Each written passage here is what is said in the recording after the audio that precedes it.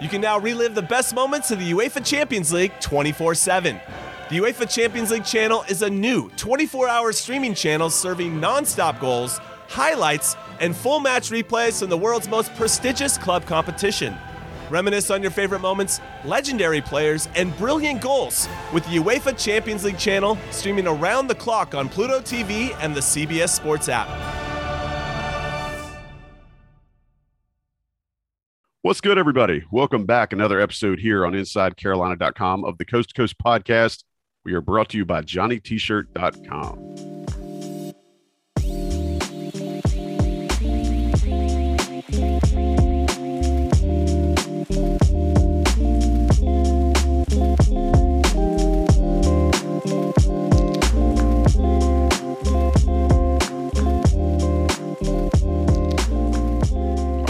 All right. Thanks for being here.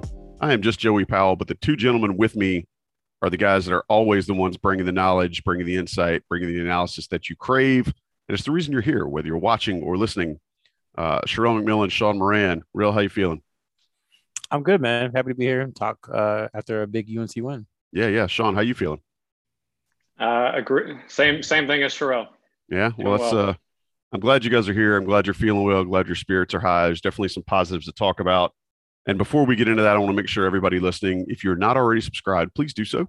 But also make sure you rate and review us. We really appreciate it. That really helps us. We get kudos from the powers that be if you guys like what we're doing. But more importantly, if you don't like what we're doing, hey, let us know. Sherrell, Sean, and I are all active on InsideCarolina.com. I think we're all pretty reachable on social media, but just let us know. We'd like to make sure that you appreciate what it is that we're giving to you because we like you guys. We think you're good enough, you're smart enough, and doggone it, we like you.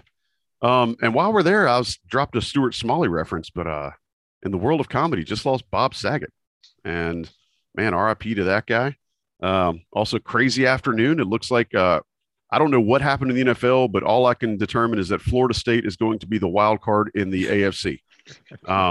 Because the last 7 hours have just been insane as we record this on a Sunday night. But let's talk about some UNC basketball, which is why most of the folks that are here with us are here.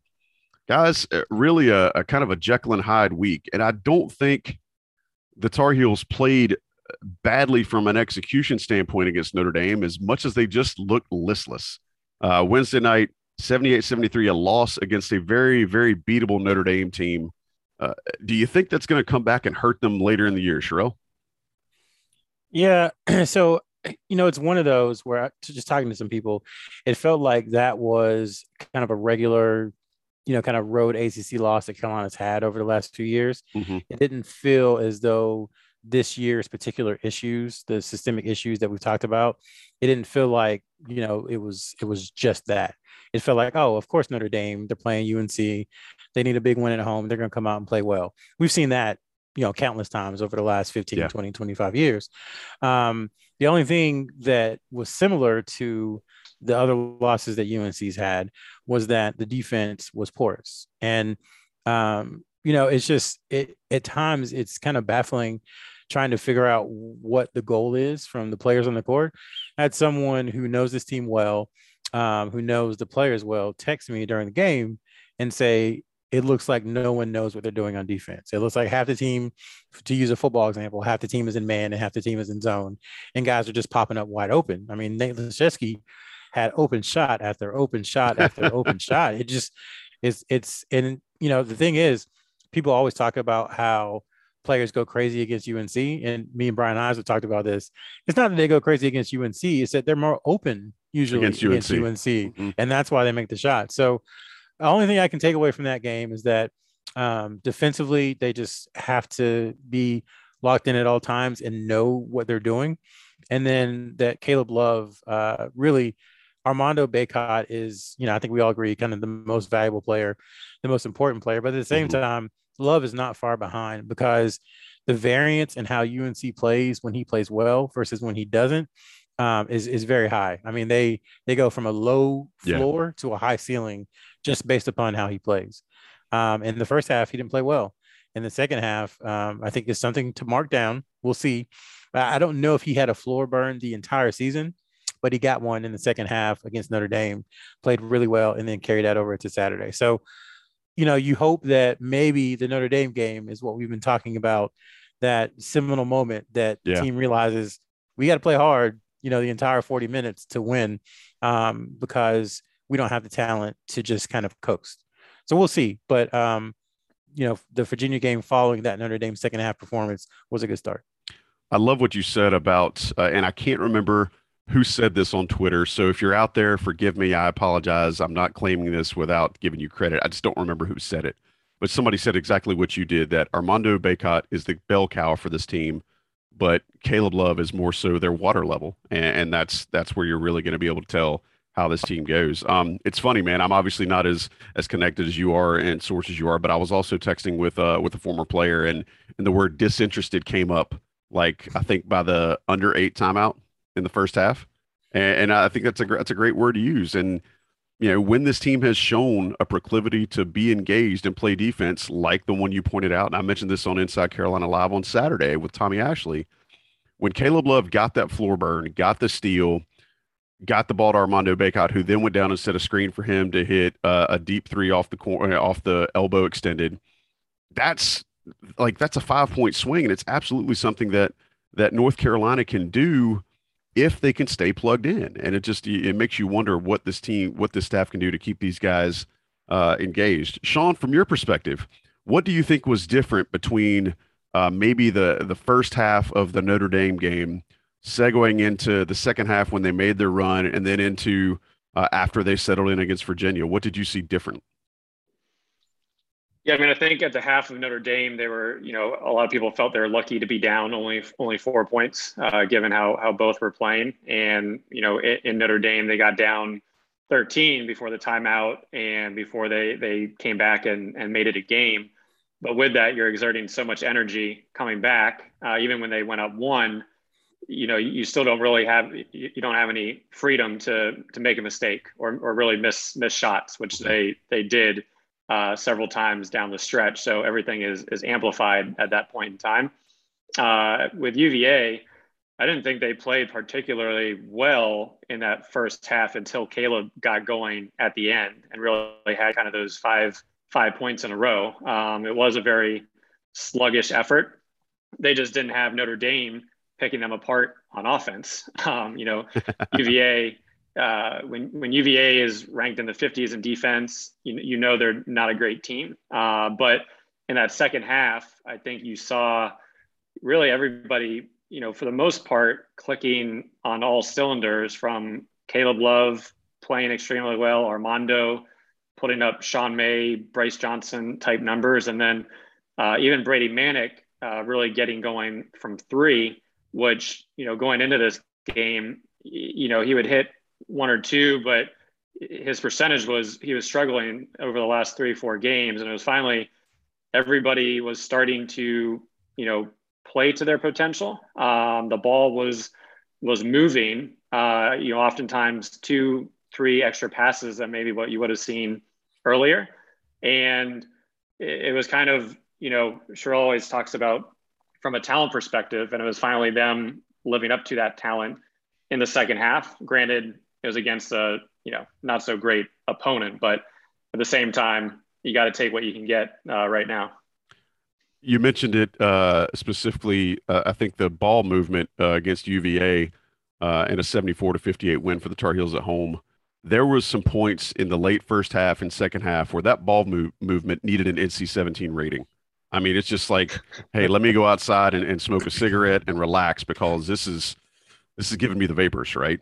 Sean, what does it take? Is there one player on the roster that makes a difference in how well this team moves the ball? I think we've discussed before that it moves better when Brady Manick is on the floor, but I don't know that it's him, because he's not a point guard and he's not always facilitating. Do you see somebody out there that just absolutely makes movement better when the team's trying to reverse the ball from different parts of the floor? I mean, you mentioned Manick, and we kind of talk about this almost every episode, but when he does catch the ball, that high low with him and Bacot, he has some great passes, against BC, kind of the swing pass to Walton, as an example. So we know his IQ and that he can move the ball. So it really comes down to the two guards, RJ and Caleb. And I think earlier in the season, they were prone to over dribble and force shots. I think we did see some of that from, Caleb against Notre Dame. And even though RJ wasn't hitting any shots against UVA, he was moving the ball. And I think, you look at against UVA, 9 assists to 1 turnover for them both versus, Caleb against Notre Dame was 0 assists and 4 turnovers. So I thought both of them, it kind of really depends on if they're able to move the ball but at the same time pick their spots to be aggressive. I think that if we can kind of continue to see an improvement on that front, I think that is how, the turnover and assist battle will be determined going forward. Sherrell, one of the things I think that fans saw in that game against UVA was you saw everybody in the boat rowing in the same direction. And that direction was towards number 5, the big crab cake in the middle, right? And after 2 games, Armando Bacot last week put together 50 points and 38 rebounds. And if he does not get the ACC's Player of the Week honors, then I'm going to drive to Greensboro and go pantsless until somebody hears my complaints. But Sherrell, what can this team do to make sure that Bacot is still a focal part of the offense? We saw in the second half against Notre Dame where he only got 4 shots. Absolutely just inexplicable. Is it one of those things where they need to have certain guys on the floor to facilitate getting him the ball? Do they need to run certain sets to get him the ball? What is it that is making Armando Bacot as effective as he is? Because when he's going, I don't know that anybody can stop him. I mean, it's basketball IQ. Like, it's just simple. When you have a guy who's dominating and the other team doesn't have anyone who can stop him, you get him the ball as much as possible. That's what was so frustrating watching them against Notre Dame, is because there was, I don't want to say a refusal to give him the ball, but there were opportunities to get it to him and they just didn't take advantage of it. And It goes back to Roy Williams always talked about how mental toughness wasn't screaming and yelling and, having a come to Jesus moment and shouting and praise breaking. That's not what mental toughness is. Mental toughness is the willingness to do what is necessary to win the game. And in the Notre Dame game, what was necessary to win the game was to keep getting the ball to Bacot, and they weren't able to do that. To me, that showed a blip in their mental toughness. Saturday was a different story because most possessions, Armando Bacot got a touch. And I think that's the way it should be, because everything, all the numbers, and then just the eye test and the way that Carolina wants to play, when Armando Bacot gets a post touch, everything is better. So to me, it just comes down to mental toughness. Be tough enough to turn down, that shot, to turn down that drive, to give the ball to someone like Bacot in the post, and good things will happen. That's what it comes down to for me. I don't think it's as much of a schematic thing as it is the willingness to keep doing it regardless of how it turns out, because that's the goal, is Armando Bacot in the middle, getting the ball. And then we talked about last week the spot up shooting numbers for UNC's guards, and then you added Manic's ability to pass. When Garcia comes back, he can stretch out the floor as well. So I keep saying it over and over, good things happen when you give him the ball. So that's my answer, is just you have to force it. You have to force feed him. I'm sure that the coaching staff has felt this way. I know a lot of our listeners and a lot of Tar Heel fans have felt this way, but it looks so much better for everyone and creates better opportunities for everyone when he gets the ball in the right spot and the offense can then work out from him. Like you said, it's giving guys better spaces to set up. It's giving guys better chance to have kickouts for good looking 3-point shots. All of those things I think are, go ahead. Yeah. And if you're a willing cutter, I mean, there is ample opportunity between the space, the way, North Carolina spaces the floor, the shooters it has on the court at all times. And then Bacot, all you have to do is cut to the basket. And more than likely, either you're going to get an offensive rebound or you're going to get open for a layup or get fouled just by making a simple cut to the basket because of the space that is there. So mental toughness, just be strong enough and strong-willed enough to know that you need to follow the game plan, and that's what you need to do. Impose your will instead of allowing them to do so to you. And by the way, I would like to trademark and copyright the moniker, the Big Crab Cake, if that has not been done yet. All credit to Jimmy's Famous Seafood and to this podcast. Sherrell, sticking with individual player analysis, Caleb Love has been shooting out of his mind this year when you compare it to last year. I think you posted something on the InsideCarolina.com message boards today about statistically how much better he's shooting.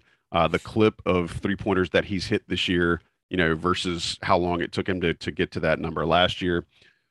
Is it Caleb's offseason work? Is it that he is benefiting from a one-in, four-out offense? Tell us exactly why Caleb is shooting so much better, because I've said to you, I've said it to a lot of people so far, when he takes that step back now, it's almost a layup for him. Talk about that a little bit if you wouldn't mind. Yeah, it's definitely something he works on. If you go back to clips over the last couple of years, that's one of the moves, because now guys are all about space creation. How can you create space to be able to get your shot off?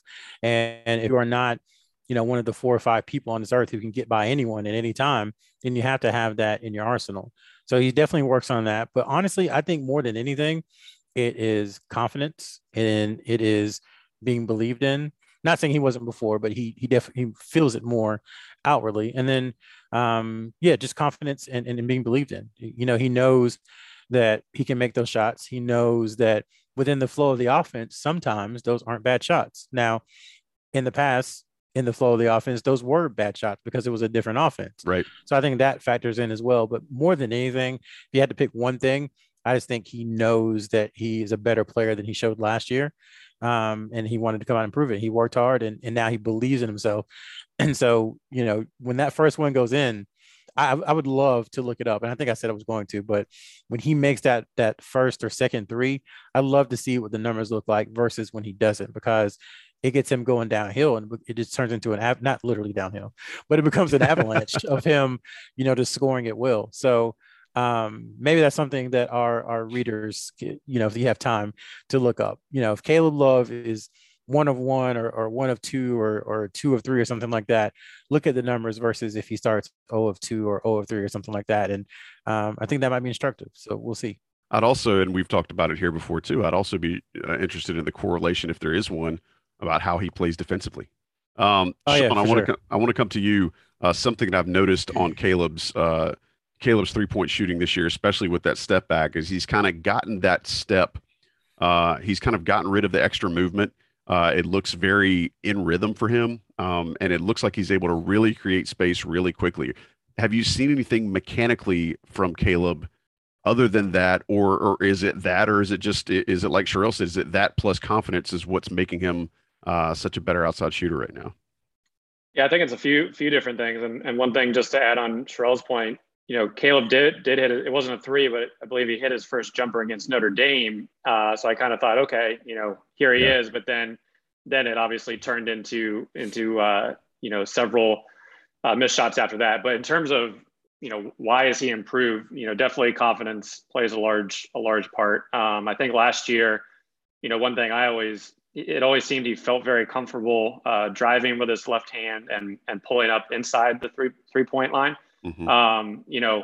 I think part of it, it does look like he's gotten a little more arc on his shot, but he probably, he's now comfortable shooting, well beyond NBA range. And I think just with that kind of, whether it's strength or maybe a tweak in the shooting motion, last year when he would miss, it was all over the place. But now, he's in rhythm and his 3-point shots, feel similar to that, 15 to 17 foot pull-up jumper last year in terms of his release, his body control, and just kind of the elevation he is getting on his shots. And really the one move, I know we talked about the step back, but also where he goes from left to right in between the legs and then kind of, uses that to freeze a defender and pull up.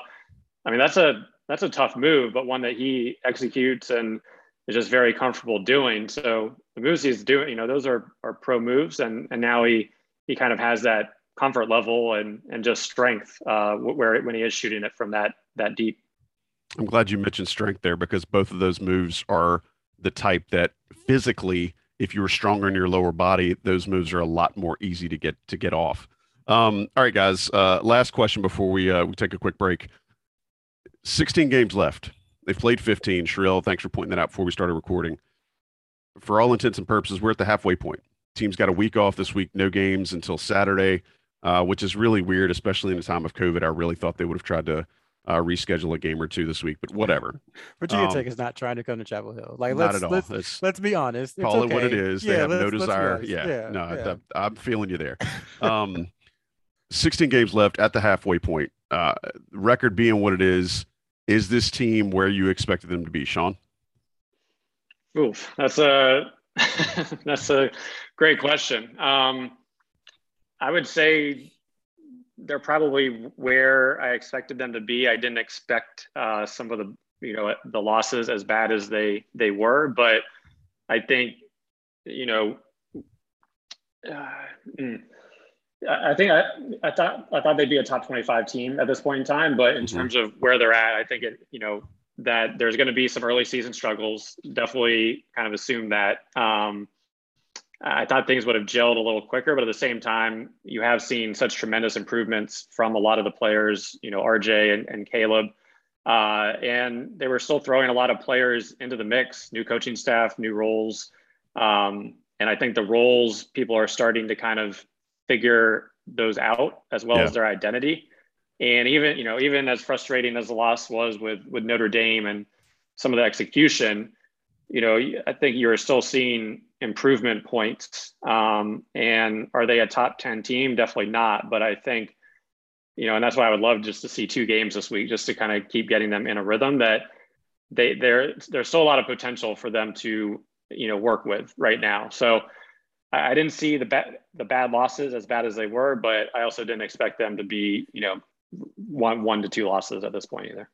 Sherrell, same question. Is the team about where you thought it would be? And I know you're a fan of the the what is greater than the how. So if you want to go there, you have carte blanche to do so. No, the how is important. I mean, the what is more important, but the how is important because I think we thought, they would be 12-3, 11-4 right now, something record wise. I think they are where we thought they would be. The issue is the Kentucky and Tennessee games play so large in those 4 losses that it's hard to say, oh, this team is on schedule or, this team can be good because that's always in the back of your mind. It's like, well, are they going to lay an egg like they did those 2 times against Kentucky and Tennessee? You can forgive the one.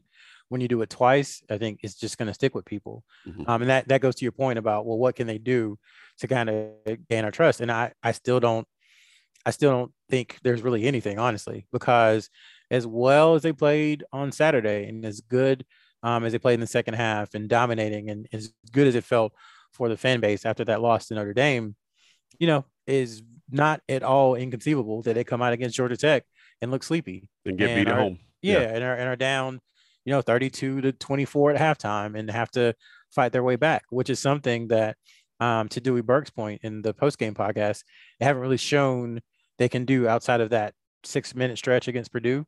They haven't shown an ability to really not only fight back, but get over the hump and win one of those games when they're playing at a B level or a C level. So that is kind of where I'm at.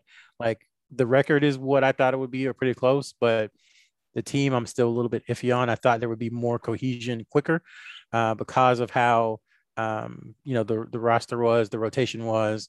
I thought it would gel a little bit quicker. It's taking a little bit longer than we expected, but the ceiling on this team still hasn't changed. I will say it again. There are not 5 or 6 more teams more talented in college basketball, to bottom. Yes, top absolutely. to bottom than North Carolina. And if, I'm not wrong on that one. So people get, I was going to say like, yeah, I could be wrong, but I'm not. There's not. And so it's just a matter of that talent playing together consistently. They've shown that they can play together. They've shown they can blow teams out. They've also shown they can get blown out. So they just got to stop. The variance has to stop, and then you just need to be more consistent. And they can do that. All the things that they wanted are on the table. The ACC championship is still on the table. The NCAA tournament is still on the table. A run in the NCAA tournament is still on the table. It's going to take consistency to get there. Got to shrink that parabolic effect that they're dealing with right now. And unfortunately, flatten the curve. Flatten the curve, y'all. Unfortunately, having a week off with no games and having guys dealing with concussion and COVID protocols and whatever is not really going to help that.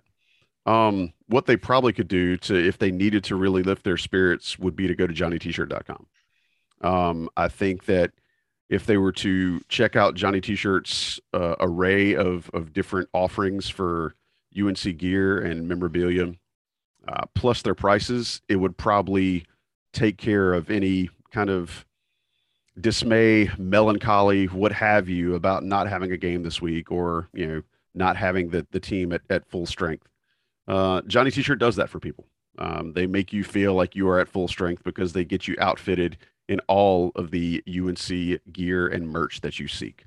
Check them out, johnnytshirt.com, right there on East Franklin Street in Chapel Hill. They have the best selection.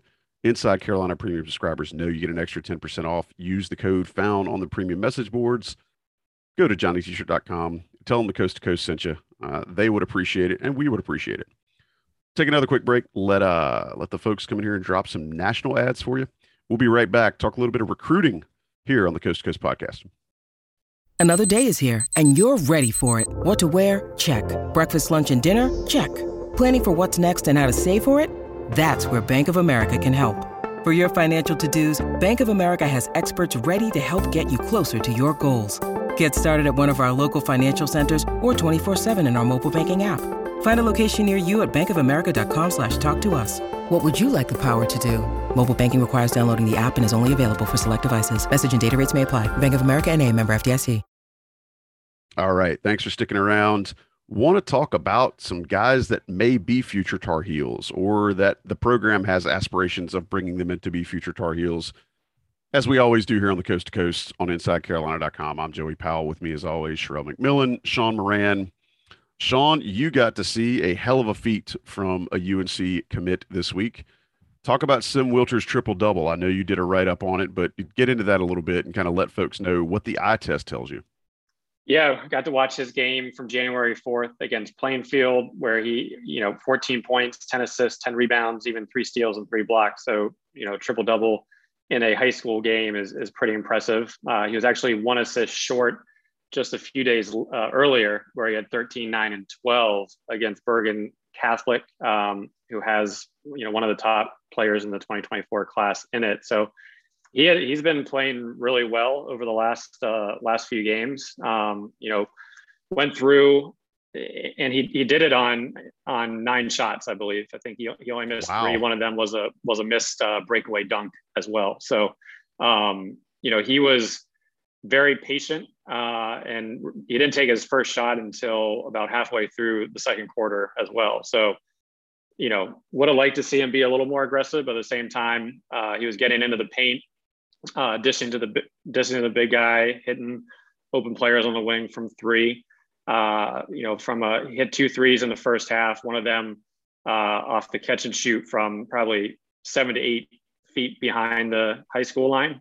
That was something that we've seen a few times before in some of the games, but obviously something at this stage to have that type of range is impressive. And I think we've talked about it before, but he does have great rotation on his shot. And from a ball handling perspective, he did have 5 turnovers, so I don't want to leave that out, but a lot of them, sometimes he was trying to force things. Other times was just maybe got a little sloppy when he was trying to push the ball, but all things that can be corrected. So, with how he's playing, I think, especially as a combo guard, there's still a lot of improvement for him and a lot of potential for him to grow. So excited to see how that develops over the course of the year. Sean, the first thing I think of, when you talk about a kid getting a triple double, besides the Ice Cube song, how is he making a triple double happen? Because a lot of times when you have a kid that's that talented on a high school team, he doesn't have the cast around him to be able to get 10 buckets for somebody else, right? Is he just setting them up in really good spots, which is another, added tool for a player like this to have in their toolkit? Does he have some actual other talent alongside of him? How is he getting to 10 assists? He does have a lot of talent around him in terms of a fair amount of other Division I players in the starting lineup. And they've got, 2 bigs that can finish down low, but he is hitting them in the right spots. But obviously you need to convert. I mean, there's a few nice passes he did have that either missed shot or foul. So his assist rate could have been higher. But he's not on a team where he's like kind of like a Tyler Nickel, where he's the lone lone man on the team. So he does have a lot of talent, which once again, I would love to see him be a little bit more aggressive, but he was over the holiday break scoring, 25 plus points. So he does have that in him. But with his, with just his game, he's able to, at 6'5", maybe even taller, he is able to grab the defense, come down the lane, grab a defensive board, and just push the ball up the court, and find the open man. So with that versatility, he's able to do a lot on and off the ball, and he's able to, similar to Love, use that wingspan to get steals and get out in transition as well. Yeah, so it was definitely a good day for Sim Wilcher. Sherrell, you wanted to ask a question? Yeah, so Sean, he self-reports now at 6'5", and he's put on a lot of good weight muscle.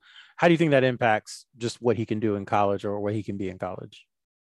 I mean, I think it definitely helps from his defensive versatility. I mean, we saw it against Notre Dame, or even when UNC went small with kind of, the one big, Notre Dame was still able to find those mismatches, especially from kind of the guards or wings in the post. I think that makes him really be able to switch 1 through 3 pretty easily. In the playing field game, he was the lone player wearing kind of a long sleeve shirt under his jersey. So you couldn't really see, definitely the gains he has made in terms of strength. But, all you have to do is look at some of his summer highlights, and you can see that even just a few months, he's definitely looks a lot different. And as long as he isn't losing kind of that quickness and shiftiness when he is attacking off the dribble, I think, one, it helps with his range on his jump shot. And then two, defensive versatility, just being able to guard, different players of different sizes. Well, we appreciate that insight, man. Sherrell, let's talk a little bit about another UNC prospect, 24 kid. I mean, he's got to be an absolute beast with a name like Powell, right? Drake Powell, 24 kid, showed up at the Smith Center for the game against Virginia. Tell us a little bit about him and what's going on with his recruitment. So he's a 6'6" wing from Pittsburgh, so right down the street from the Smith Center. His father, Diedrich Powell, played baseball at UNC in the late 80s. He's got a brother who plays basketball at Lewisburg and a sister who plays volleyball at Virginia Tech. So he's from a very athletic family. He himself played baseball and wanted to play football, played basketball and ran track. So super athletic family that he's from. A really good basketball player who I think is still realizing his potential. As I said, 6'6", and North Carolina has visited him a couple times. So assistant Jeff Lebo saw him in October, I believe, and then Hubert Davis stopped by a practice in November. So he's gotten some legit UNC attention, and they invited him to the game this past Saturday, which was his first as a UNC recruit. He's also in the class of 2024, used to be teammates with Jaron Stevenson at Northwood. Stevenson's now at C4 at the new high school in Pittsburgh. So there's a little natural rivalry between those two. But yeah, he's one of those jack of all trades type players. Very smart, cerebral, but he loves defense, which was, wow. It's still shocking. And we wrote in the story, not to give too much away, but whenever you ask someone like, oh, who do you model your game after? It's like, oh, I'm a mixture of Tim Duncan, Kobe, Steve Nash, Shaq, KG, and Giannis. And you're like, okay, thanks. That's really helpful. When we asked a similar question to his dad, he was like, he's been looking at Drew Holiday tape a lot. And it just threw me off because no one says Drew Holiday. Right. No one ever in the history of the world says Drew Holiday's kids don't say Drew Holiday. Right, exactly. But what he means by that is just, someone who can hit open shots, who's versatile defensively, who moves his feet, who has some ball handling skills, and who can pass the ball and rebound from the guard position. So it makes a lot of sense for someone his size to look at Drew Holiday. So I thought that was interesting. But from a UNC perspective, there was no offer was given. But he's definitely someone I think they'll watch. And he plays for Team Loaded NC on the Adidas 3SSB circuit during the summer. All right. Well, Drake Powell may be a jack of all trades, which is great because Joey Powell is just a jack of all asses. Sean, Cam Scott, have you had a chance to see him? Not as much as I would like. It's been basically some highlights, but given some of the highlights I just did see, I definitely want to watch him a lot more because Usually I try to stay away from highlights if I haven't seen a guy, play a full game, but those definitely jumped out to me, especially how smooth he was and the ability to score already from different levels, which, you're usually not seeing at that age. So he's probably at the top of my list in terms of guys I just want to watch some more during the high school season. Yeah. So Cam Scott, a class of 24 potential visitor. Sherrell, you want to talk a little bit about him? Yeah, so he actually is visiting for the Georgia Tech game this coming Saturday. We confirmed that with his high school coach and with his parents as well. He's unique because he started playing high school basketball in 8th grade. It's a weird situation, but basically he was like player of the year as a he was a really important as an 8th grader, and then player of the year as a freshman. And now as a sophomore, he's kind of the guy. Again, 6'5" wing, super smooth. His wingspan's like 6'9", so he's good defensively, or can be good defensively, and he might continue growing. But he's got offers from pretty much all of the SEC, a lot of ACC schools in the South. Just a really good player. As Sean said, smooth is the first thing that comes to mind when you watch him play. Everything just looks like he doesn't have to try. Not saying he's not trying, but it looks like he doesn't have to try. It's kind of effortless. He's a wing. And right now there's a ton of wings in the 2024 class from North Carolina's kind of footprint. Sean talked about it. You think Richmond into North Carolina, into Georgia and South Carolina. Cam Scott is there. We talked about Drake Powell already. Paul McNeil down in Rockingham County. No, he's from Richmond County, but it's in Rockingham. Yes. Yeah, that's Rockingham County's up north somewhere. Rockingham is not in Rockingham County. Thank you, right. North Carolina geography. Yeah. So there's plenty of those guys that they were looking at, but it is an opportunity for UNC between Scott and Powell and McNeil to have a really good wing in 2024. And before we wrap up, we mentioned this being a week off. I'm sure we'll see some news and notes about recruiting this week. Sherrell, news and notes on any UNC signees or commits that you want to throw out here before we hit the door? Oh, yeah. First off, shout outs to 4 down linemen. So I'm excited about that on the football side. For basketball, Tyler Nickel had a career high last week. He had 48 points in a win. And then he followed that up with 41 points over the weekend in an overtime win. So, I know people like to talk about level of competition and stuff, but when you put up 89 points in 2 games, to me, that says whether you have to be aggressive or not, you are being aggressive. Yeah. And North Carolina needs aggressive. I think that's something that the fan base has talked about for some time. They need guys who come in and want the ball and want to score and who have, just no memory of the last shot at all. And Woof. Right. Nickel has no memory. So that's a good thing. And so he's been playing well. And then Seth Trimble had a 41-point game as well, and then followed that up with a 34-point game. I think all of the highlights from these are posted somewhere on the IC Premium Message board, so you can check those out. Will Shaver is on campus and is at UNC and signed and on the team and practicing and doing all that good stuff. So did I see him on the bench yesterday against Virginia? He was behind the bench. Okay, behind the bench. All right. I thought I saw him yesterday. Yeah, so that's invaluable for him. And then Jalen Washington was able to attend the Notre Dame game, again, UNC Notre Dame game. He lives in Gary, Indiana, which is a pretty short drive. 20 minutes. To South Bend. So good for him. Glad he was able to get out.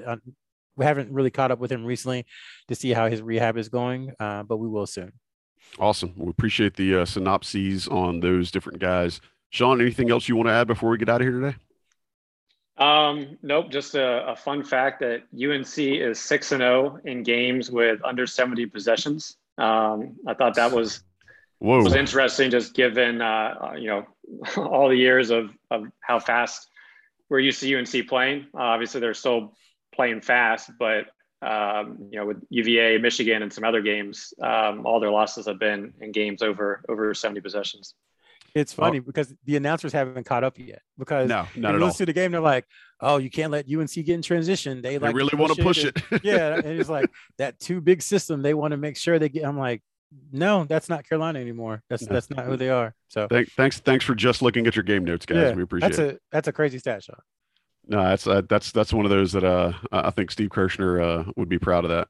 Heck, Freddie Kiger might be proud of that. But all right, well, we appreciate you bringing that to wrap the show today, Sean. What we will do now is anytime North Carolina gets to 70 possessions, hopefully they will just take a knee. Boys, as always, appreciate what you bring to the show. Appreciate you being here. You make me better. You make me want to step my game up. So thanks for doing that. Special shout out to John Siegley for producing. Again, if you have not, rate and review the show, subscribe, all that good stuff, whether you're watching on YouTube, listening on whatever your podcast app is. We need all that feedback. It helps us make for a better product for you, the consumer. But until next time, this has been the Coast to Coast podcast. For Sherrell McMillan, for Sean Moran, I am Joey Powell. We will talk to you next time. Late. The chilling new original docuseries on Paramount Plus. Why did he kill his family? The answer lies across the ocean in a woman named Sylvie. She's a Can model. Where desire leads to deception. I ended up spending $12,000 and $15,000 a day. It was addictive. I can't get you out. And obsession leads to murder. Who did this to your family? You can't really maintain a fantasy forever. Control Alt Desire, now streaming on Paramount Plus.